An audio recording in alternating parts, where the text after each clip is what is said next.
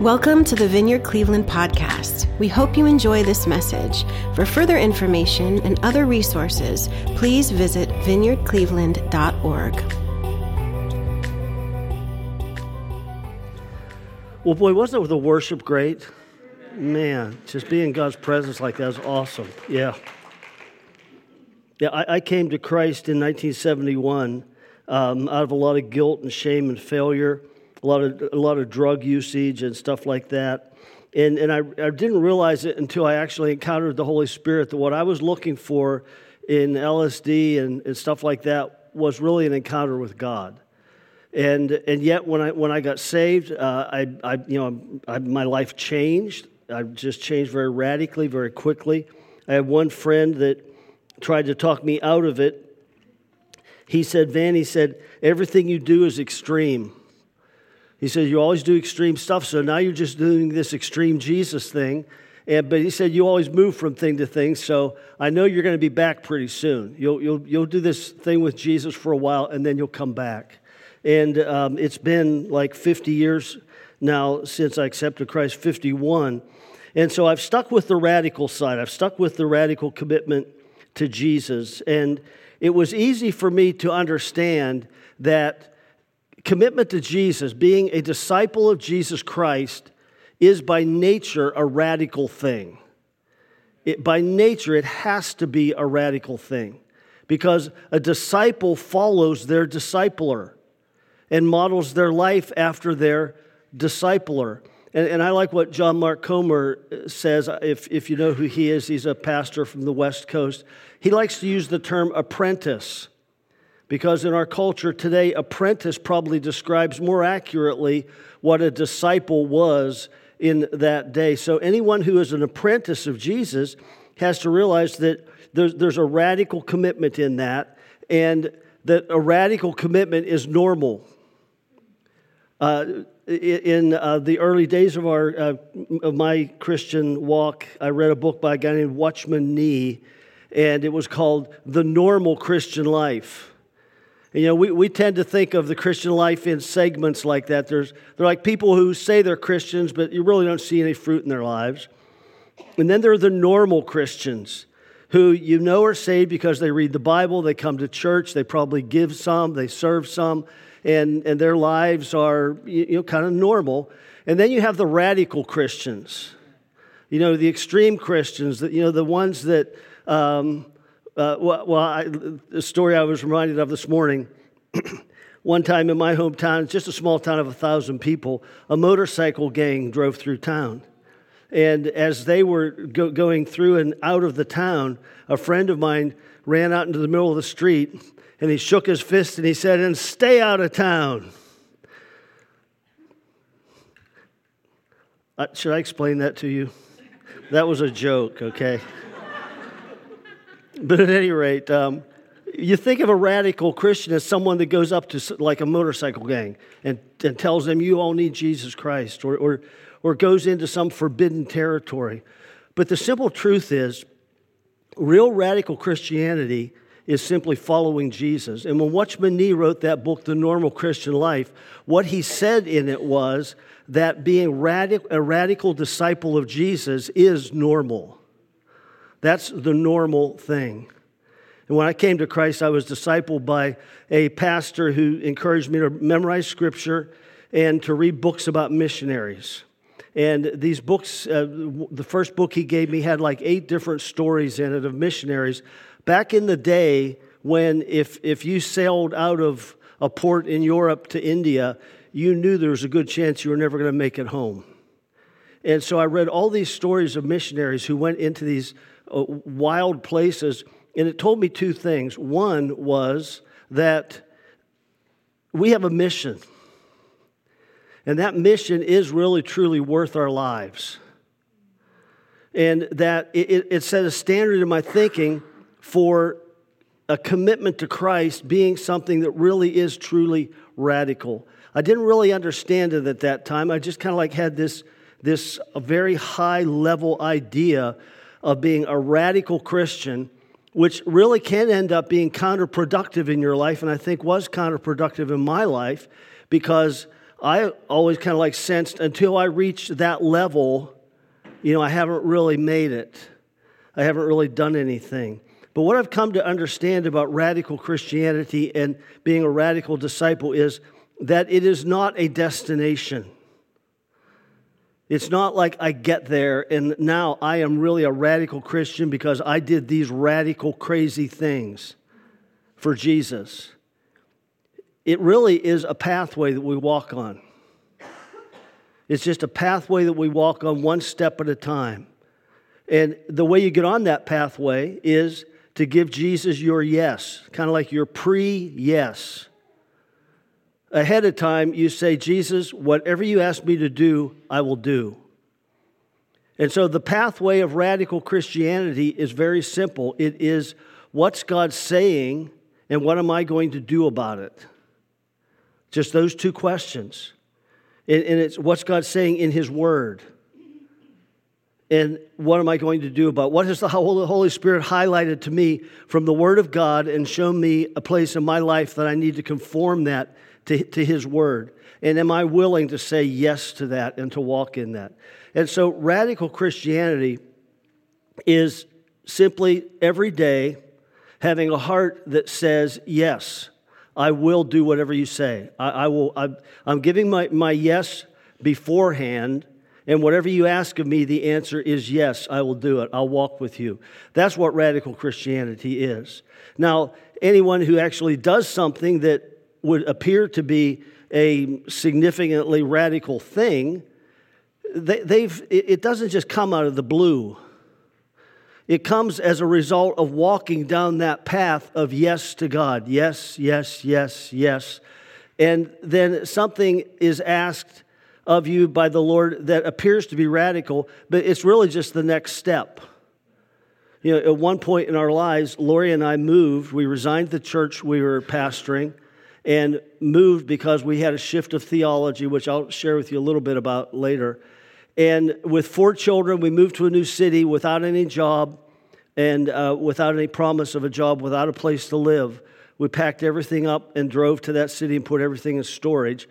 And I look at that now and I think, man, that was crazy to do that. But we had made a number of smaller decisions in the year previous to that.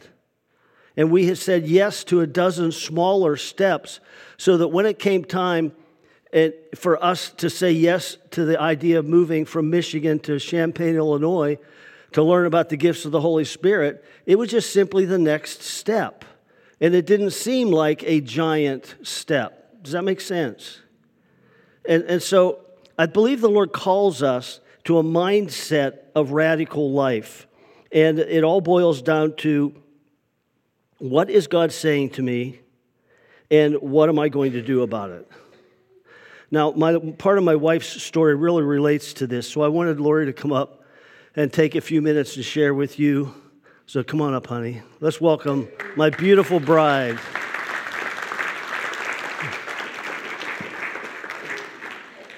Here's the microphone. I wanted to share with you when I grew up going to church, but when I went off to college, I just didn't have anything to do with it. I just found my social life in the sorority life, and so I didn't need the social church that I had been brought up in. So when I came to be in a relationship that was not good for me, but I went into being engaged and then feeling like this is not right. I am not living the kind of life that I have peace about. And I broke the relationship. And one night I just went on my knees and said, God, send somebody to me. I need to understand why I'm here. What's this all about? And I know I really do need you. And sure enough, he sent someone to my room, and my roommate actually went and got me. She knew I might be interested. I don't know why she did, because I'm an introvert. I don't share my heart easily. But I was invited by Mary Lou to just read the Bible. And I went, yeah, I'd like to do that. And even though I'd read the Bible, I didn't understand it. And so having someone that would just kind of walk me through and share from her life what the Bible meant was huge. So one day she took me to a meeting. It was in Stone Mountain, Georgia, somebody's basement. And I heard this verse that challenged me because I always listened. I was sat down to listen to Billy Graham every time he was on TV. So I knew the gospel. But this verse kind of radically changed my view of what it meant to walk with Jesus. And it's Hebrews 12, 1 and 2. And it says, therefore, since we are surrounded by a great cloud of witnesses, let us lay aside every encumbrance and the sin which so easily entangles us, and let us run with endurance the race that is set before us, fixing our eyes on Jesus, the author and perfecter of faith, who for the joy set before him endured the cross, despising the shame, and is sat down at the right hand of the throne of God. And I knew enough from Scripture, just studying with Mary Lou, that these were significant words. And so I had questions. And when I asked the speaker some questions, which I can't believe I went up to him and asked him a question, he said, Lori, I have a question for you. Do you believe Jesus is the Son of God? And I went, yeah, no problem. Do you believe that he died for you? I went, yeah, I really do. And he said, well, have you trusted him? And I said, no. And I hope that doesn't offend you. Stupid thing to say, but he looked at me and he said, well, Lori, with these steel blue eyes that look directly into mine, it's not me you're rejecting. And at that point, I went, oh, I've been on the fence. I need to really go all in with Jesus. And when I did that, even though I had found peace and security where I was looking for it in the wrong place, I was still kind of seeing my ex, and we were thinking about traveling through Europe together. It's kind of crazy, you know, what you're thinking when you're 21 years old, but I had the opportunity to travel with my sister, and so I had this choice to make, and I talked to Mary Lou, and I said, I'm just not sure what I should do, and she said, well, let's pray, let's talk, and let's pray about this. And afterwards, she said, well, have you heard from God? What is he saying to do? And I said, yeah, I think he's telling me not to go with my ex. And she said, well, Lori, you must do what he has told you. And that is what I needed to hear. I must do what Jesus is saying to me. And so that's my encouragement to you as you consider your life, just walking with Jesus day by day. What is he saying to me? What is he asking me to do? And I must do that. That's a place of joy and peace. So thank you for listening.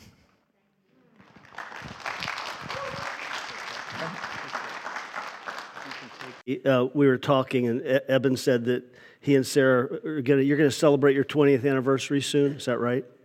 And I said, I think it was about 20 years into marriage that we actually started to get along. We get along great, but just think if Lori hadn't obeyed the Lord in that.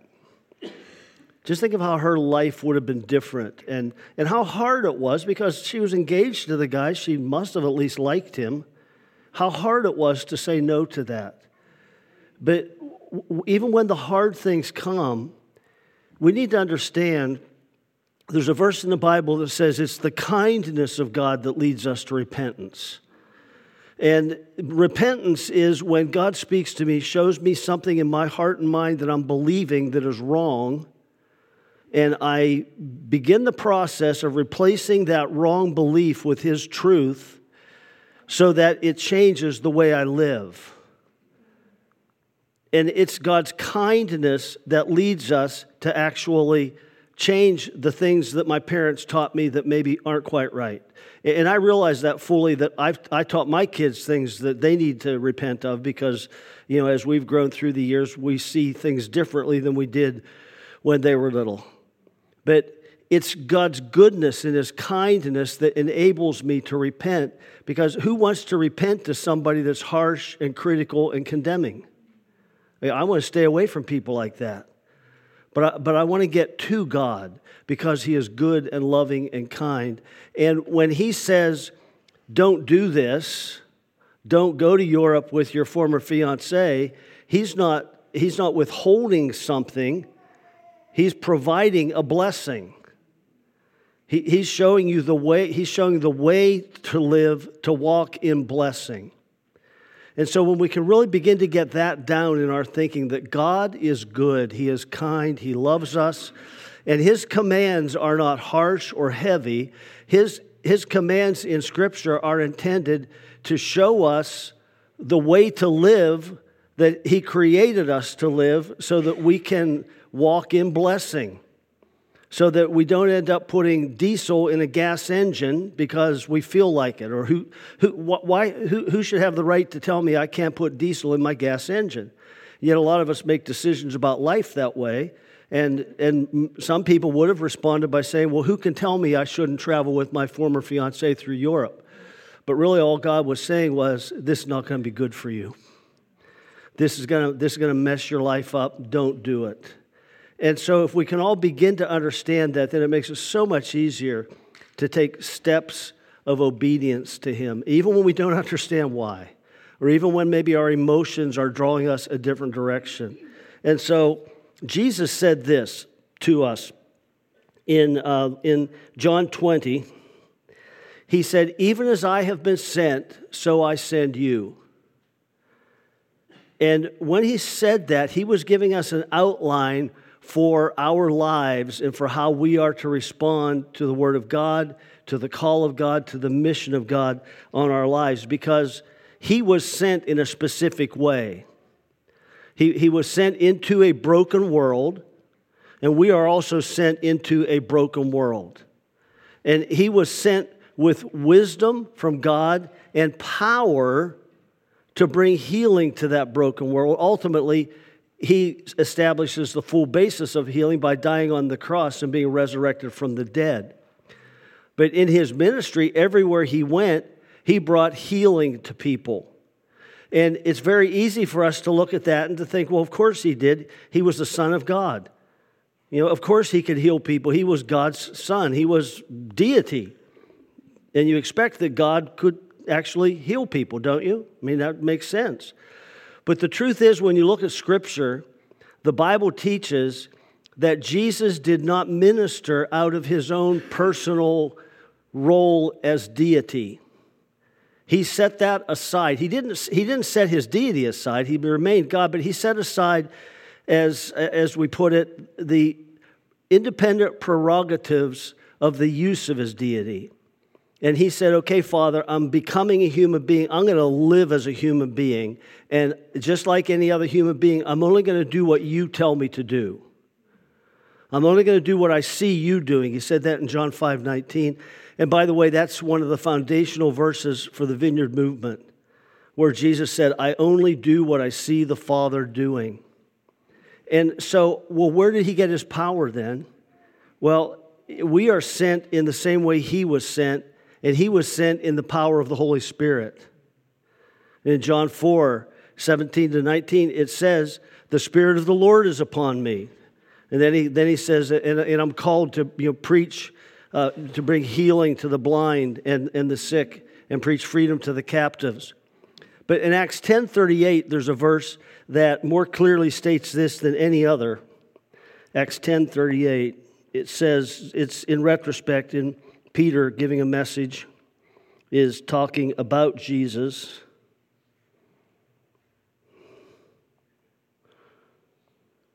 And he said this, you know of Jesus of Nazareth, how God anointed Him with the Holy Spirit and with power, and how He went about doing good and healing all who were oppressed by the devil, for God was with Him.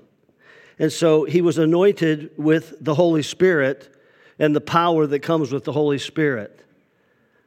And we read in the Gospel of Luke and Mark, Matthew, that when Jesus came back from the desert, He came back from his time of trial, being tested by Satan in the desert. He came back in the power of the Holy Spirit.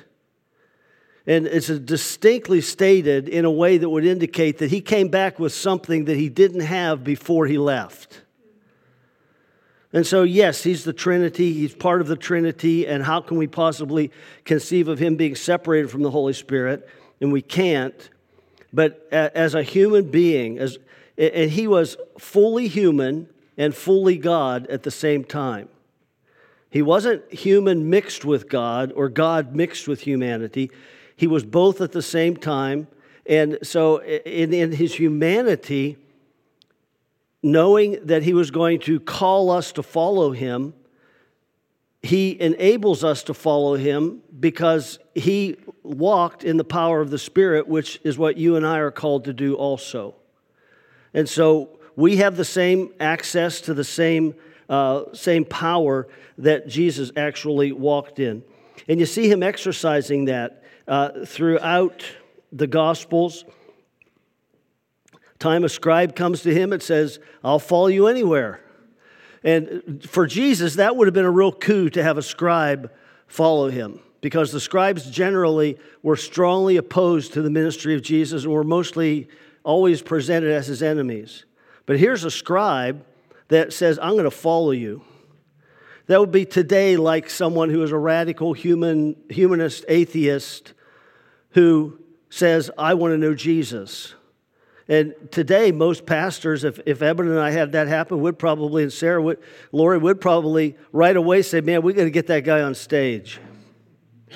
You know, we got to get him to say the prayer and then get a book written about him so other people can see. And we're going to be pretty proud of this too, that we got this guy on our team. But what Jesus says to him, and he said this because he looked into the guy's heart. And he said, the birds of the air have nests, and the foxes have dens, but the Son of Man has nowhere to lay his head. Now, he could have done it a different way. He could have just welcomed that guy into the fold. And we don't know what choice he actually made, but Jesus knew in this guy's heart what the guy actually needed to know about following him. He needed to know this is not going to be easy. He needed to know it's not going to be the lifestyle you're used to. He needed to know that. And how did Jesus know he needed to know that? Because Jesus was a prophet. Moses said, God's going to raise up a prophet for you like me, like Moses. And as you read that description of this prophet, it was speaking of the Messiah, Jesus. And so Jesus did operate in prophetic gifting. And part of prophetic gifting, in the broad sense, prophetic gifting includes anything that's revelatory. It includes what we call words of knowledge, which would be knowing something about someone that you couldn't know in any natural way. Words of wisdom would be God speaking into a situation at the moment with an answer that you wouldn't have come up with on your own. And then there's discernment of spirits. You know, what spirit's at work here? What's happening in this? There are also just actual, in a more specific way, there are actual prophetic words where people get messages that God wants to give to them at the moment. And when we get those, and they're true, sometimes they're off, sometimes they're just right on target. When they are true and right, then we hold on to them. Because Paul told Timothy in 1 Timothy 1:18, he said, Timothy, fight the good fight. And he said, fight it by the use of the prophetic words which were spoken over you. He said, that's your weapon, one of your weapons. Of course, the Bible itself is a prophetic word to us, and it's a power. It releases the power of God in us. But that specific prophetic word that Timothy had received, Paul said to him, use that when you get discouraged. Remember the word you got. Remember when I laid hands on you and I prophesied to you how God was going to use you, and don't quit. keep on going. So there are specific prophetic words that can be given, but we see Jesus over and over again. The woman at the well. He has this encounter with the woman at the well, and he says, well, go get your husband. And he knew already that she wasn't married at that moment in time. He knew that because the Holy Spirit revealed it to him. And you see, he knew what the Pharisees were thinking on different occasions because the Holy Spirit gave him understanding to see what was in their hearts. And so Jesus himself operated under the power of the Holy Spirit and in prophetic type giftings. And then he says, just like I was sent, and Jesus was sent in the power of the Spirit and with the opportunity to operate in these prophetic type giftings. And he says, just as I was sent, I am sending you. And in that John 20 passage, John 20:21, next thing he does is he breathes on them and says, receive the Holy Spirit. And so this whole thing of prophetic ministry is one of the key ways that the power of God is released. And in the church body, but outside the church body as well. And it's so powerful that in 1 Corinthians 14, the Apostle Paul said this. And I assume that many of you, or if not all of you, already know these things, but it doesn't hurt to hear them again. Here, the Apostle Paul writes this. He says, pursue love. And we've just read the chapter on love, what love is and the love of God is. And he says, pursue love. And so go after it. And the word pursue there is a word that can be translated as persecute it, meaning you just stay on it. You keep after it. When someone's being persecuted, there's someone or something that is after them, right behind them, making life difficult. But here he's saying just pursue it ardently. Pursue love. But then he says this, yet earnestly desire spiritual gifts, all of the gifts. And then he specifies this, but especially that you may prophesy. Especially that you may prophesy. And we ask, well, why is that? Why is prophetic gifting held up as something that the whole church should pursue? And it's simply because prophetic gifting releases the power of God. In verse 24, he's talking, in the context here is he says, if an ungifted person or a stranger comes in and you're all praying in tongues, he's going to think you're all crazy. But he says if you have a prophetic, if all are prophesying, then that person, it says here, if all prophesy and an unbeliever or an ungifted man enters, he is convicted by all, he is called to account by all, the secrets of his heart are disclosed, and so he will fall on his face and worship God, declaring that God is certainly among you.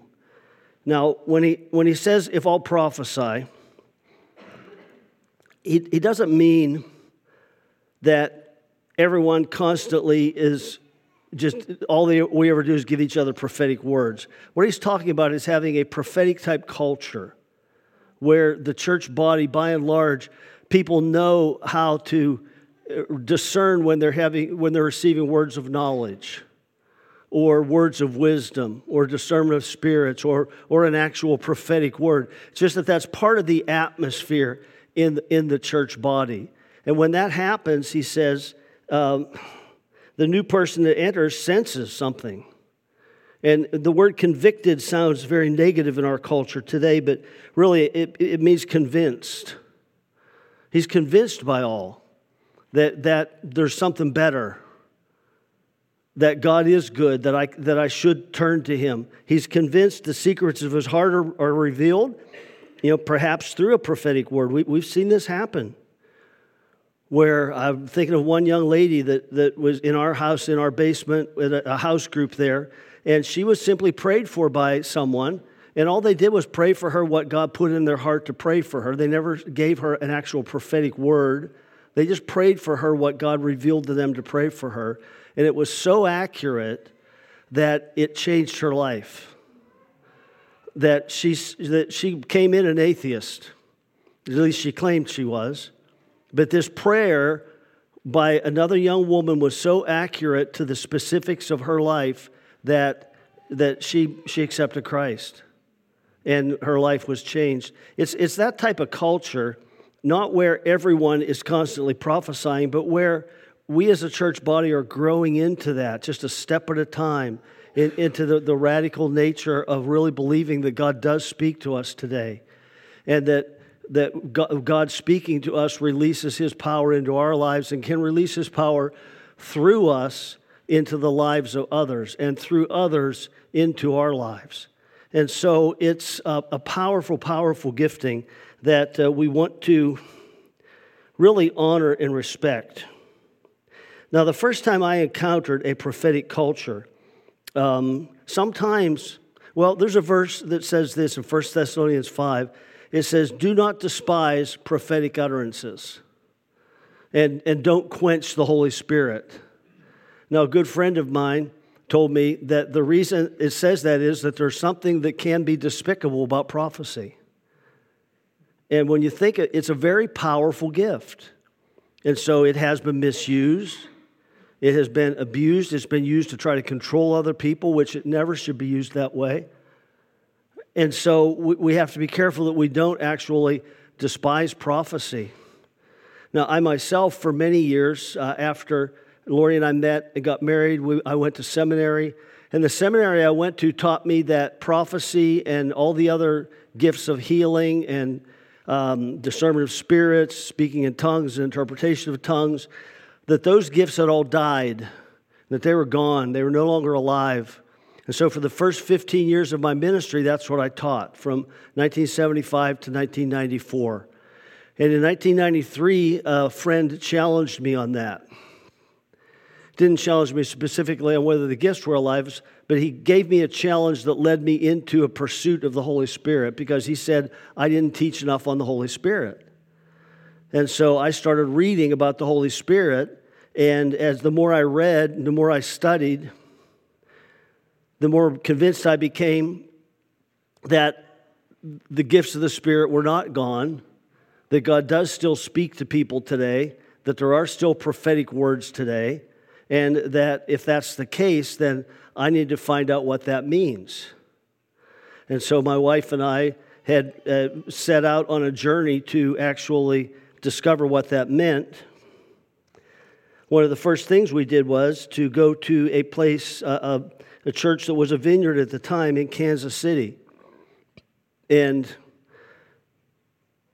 it was a conference. So the pastor stood up and he said, there are 2,000 crazy people here from all across the country. This is not like a normal church service. So it wouldn't be like something you really look for to happen on a Sunday morning. But it was more than I'd ever experienced. And what would happen was the speaker would stand up to speak, and the place would go into such an uproar that of people cheering and yelling and jumping up and down, and that the speaker couldn't speak. He was just drowned out by the 2,000 people that were there. And this happened 2 or 3 times. One guy went up and stood there for 5 minutes by the podium, and then he fell down on the floor and rolled off the stage. And it was a high stage. It was a stage like 5-6 feet high.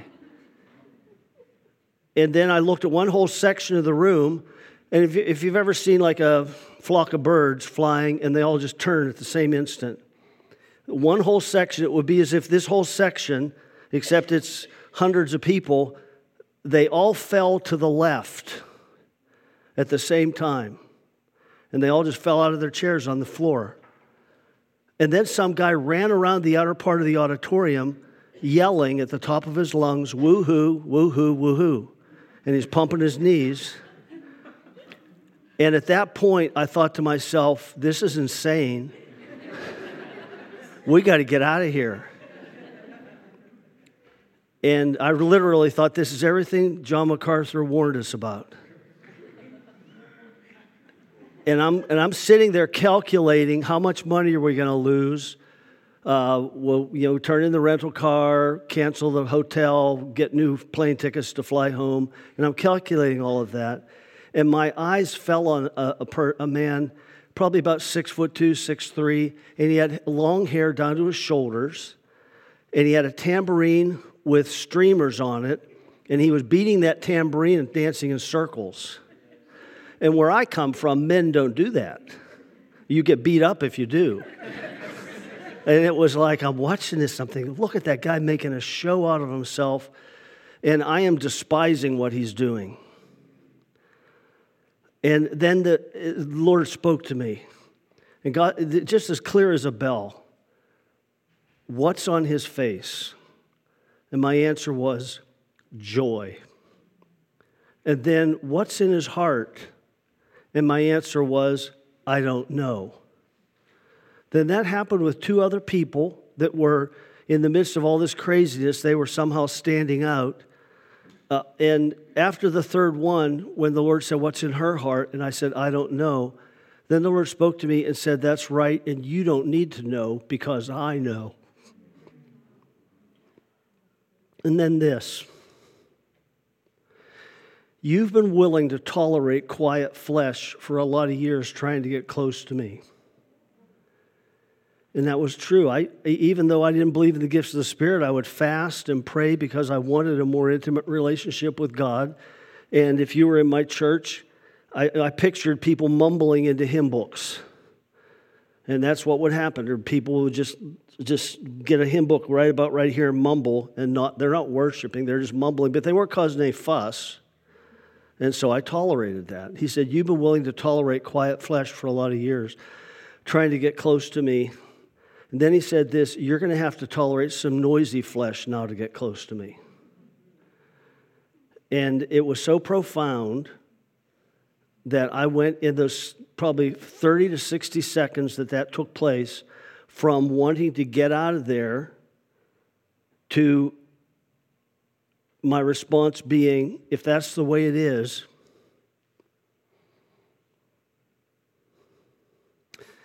then count me in. And I got up and walked down front, and I met Happy Lehman. And Happy and I talked, and I asked him for a job, and he said, no, where you're coming from, you wouldn't understand this. But he said, you can move to Champaign, which is what Lori and I ended up doing. Just like 3 weeks later, we packed up everything we owned to move to Champaign. But my point of sharing this with you is that